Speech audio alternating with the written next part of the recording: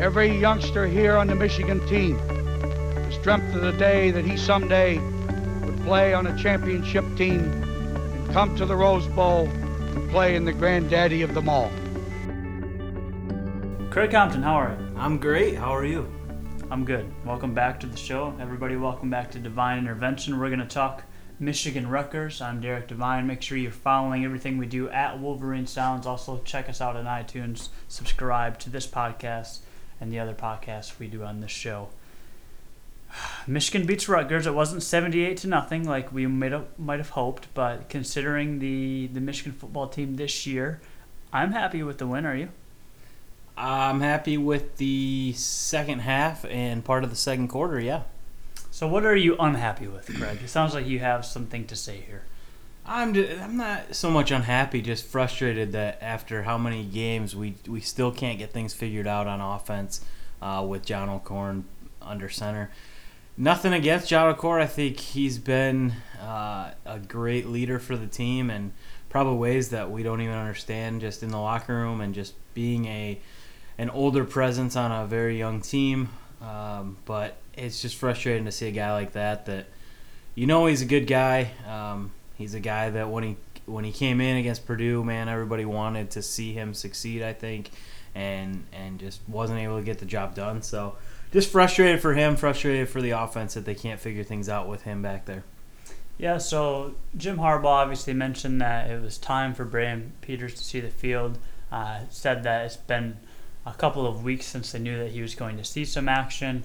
I guess we could probably expect him to start this weekend against Minnesota, but obviously there came a point on Saturday where fifth-year senior John O'Korn just wasn't playing well. 3 for 6, 16 yards. First time he had tried to throw it downfield, threw a bad interception. Muffed 2 snaps, 2 fumbles. He recovered both of them. And it just felt like, especially after the interception, it felt like, okay, it's time. Jim Harbaugh kept saying, one snap away, Brandon Peters would be in there. Then the muffed snap, recovers it. Okay, now it's time. And then he does it one more time under center, fumbles it, falls on it. You knew it was time. Finally, Brandon Peters gets his shot. And you know what? He provided a spark, at least in the game against Rutgers, that I think Michigan needed. And obviously, that put them in a position to extend their lead and ultimately close the game and win. Yeah, and it almost seemed to me anyway like maybe John O'Korn was playing like he was looking over his shoulder, like he knew it was time, maybe even in the Penn State game. You can only take so much as a person, hearing so many negative things about yourself and so many praises about somebody else that nobody even knows how good he might be. It just seemed like that interception, it was like, okay, it's over for me. My time at Michigan is done. My time being a quarterback, at least a starting quarterback, is done. And I think that's what maybe led to the fumbles. Yeah, I mean, especially when it was announced that Jim Harbaugh told the team in a meeting that Brandon Peters would see the field. You're right, if John O'Korn makes that interception, throws the interception, he knows that it's only a matter of time. He's got a short leash and Harbaugh's going to put Brandon Peters in. And so you're right, nervousness, just kind of feeling a target on his back, like it's a matter of time before I'm replaced. But he showed a positive attitude on the sideline. He was the first to congratulate Brandon Peters after Peters tossed a 20-yard touchdown to Chris Evans, which I thought showed a lot about his character. You talked about there's a lot of things we don't get to see, obviously, in the locker room, in practices. Obviously a big leader, a guy who's been around the program for some time now, even though he transferred. So sad for John O'Korn that it didn't work out in his favor. We saw some really nice things against Purdue, but I think the time is now for Brandon Peters, and I expect him to be the starter moving forward. Moving forward in this podcast, the one thing that I did love is the rushing game. Now, again, it's Rutgers, an improved Rutgers, and I think there's enough positives that I liked in the game, and one of those was the rushing game. 334 yards, 4 touchdowns, and then Karan Higdon, again, another big game, responsible, 18 carries, 158 yards, and 2 of those scores.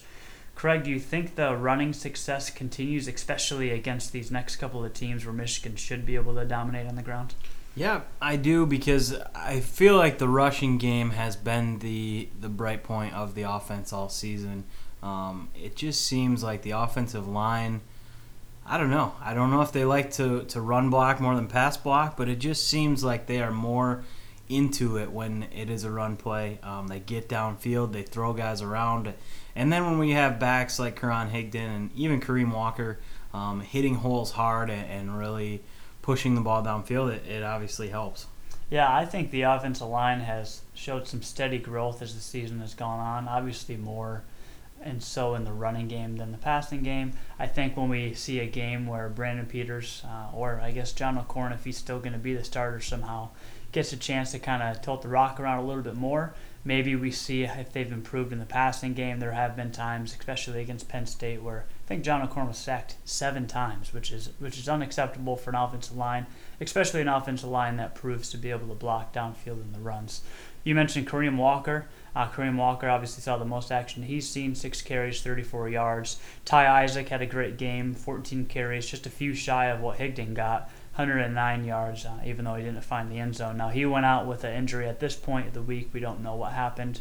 Kareem Walker was also seen limping to the sideline. I think they reported sprained ankle on the television, but again, haven't seen exact news on him. So between those two guys and Higdon, I think you've got 3 backs that have proven things as of late. And then the other thing I want to talk about was Chris Evans in a potential new role in the pass game. You saw him get open in space, and Brandon Peters found him. Do you think that that's kind of where they'll use Chris Evans now that they have 3 solid backs outside of him? I think if the other 2 are healthy, yeah, I do think that. And you and I talked about that early in the season. I mentioned just getting Chris Evans involved in the game, whether it's an end around like a McDoom sweep or short little screen plays, or you line Higdon and Evans up in the backfield and really confuse teams on which way you're going with it. I think that's the way that Chris Evans is best this year. Last year he really seemed to be the strongest runner that we had at times, but this year I don't know what it is. It just doesn't seem right. Every time he's carrying the ball, I don't know if he's trying too hard to make a big play happen, but yeah, I think that if the other 3 backs are healthy and productive, then for sure that's how they'll use Chris Evans. Chris Evans almost broke off a big run there. Looked like he had a chance to find the end zone. Was caught, ran into 2 guys, probably 10, 15 yards down the field. He obviously is very dangerous in open space. He's proved that all last season. The times he's found open space this season, he often tries to get to the outside anyway. Seems to be more of a east to west runner. So I think that you'll see him in open space, and if he can add the element, a 2-back set where Higdon blocks and Evans can go out for a pass, maybe a screen, I think that he's obviously still a very athletic and very dangerous player. McDoom got another end around. We still haven't seen that as much as we did last year. I think that one went for almost a first down, if not a first down at that time that he got that. So I do think that what Brandon Peters brings is more energy and more confidence. He looks like a guy who showed poise, and he seems to be ready to prove himself. I just think that the demeanor and how he looks on the field he looks natural, and I think more so than John O'Korn looking to prove himself in a Purdue game, Brandon Peters is proving himself to a fan base to potentially be the starting quarterback for years to come. Obviously a big opportunity he has. I think he'll make the most of it. With that, and if Michigan can start throwing the ball down the field like he was able to do successfully 10 times, I think you see more elements. McDoom, Chris Evans, obviously the 3 backs we mentioned. So I'm excited moving forward, not just because it seems like there's an answer at quarterback, but as the year goes on, Jim Harbaugh seems to open up the offense anyway as players get used to it. And I think that we'll see some new things, not only against Minnesota, but games to come.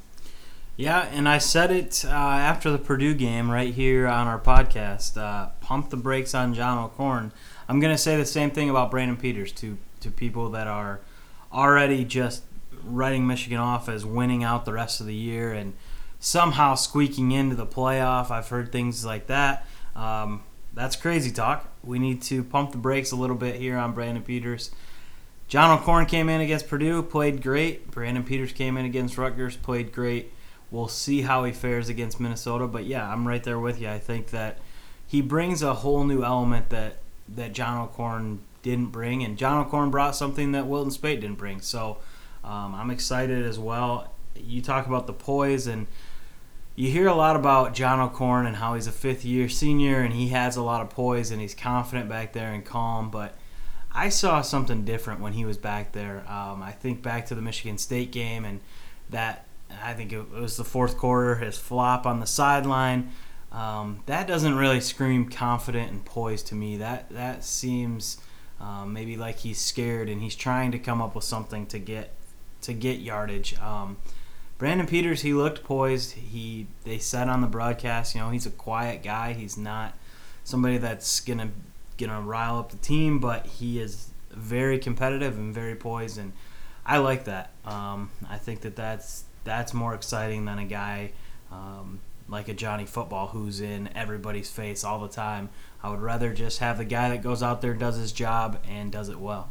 I think John O'Korn, maybe playing scared is a bit of a stretch, but I think he was playing in a way where he knew he was going to be judged every single step. Right, yeah. Brandon Peters will be as well, but again, because Brandon Peters kind of has the hope of Michigan fans of this is a guy who will be around a while, I think that similar to the people that will give Jim Harbaugh more years than they gave Rich Rod and Brady Hoke, I think that Brandon Peters gets a pass, so he'll make mistakes. He's obviously going to throw an interception. He almost threw an interception against Rutgers, had one really bad throw, missed a big opportunity, I think, on his last throw of the day, which could have gone for a touchdown.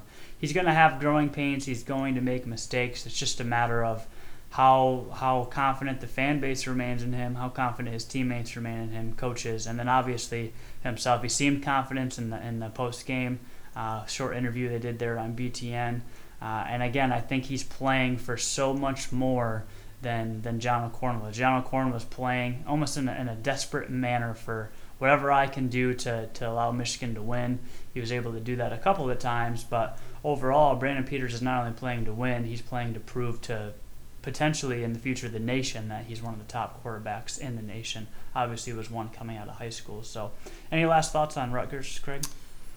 No, I agree with that. I just, like I said, let's just pump the brakes a little bit. Obviously, there's a lot of hype about Brandon Peters, and rightfully so. He was great in high school. But for all we know, he could play this game. They could split reps, and Wilton Speight could be back against Maryland. We just don't know. Let's take it one game at a time, and whoever's out on the field, let's support those guys 110%. Yeah, I think as long as the offense continues to improve and the defense continues to hold their own and eliminate giving up some big plays like they even did against Rutgers, Michigan looks pretty good to finish the season, especially the next two games. So we'll talk about Michigan, Maryland under the lights in the next podcast. Thanks for joining us this time around. Go Blue.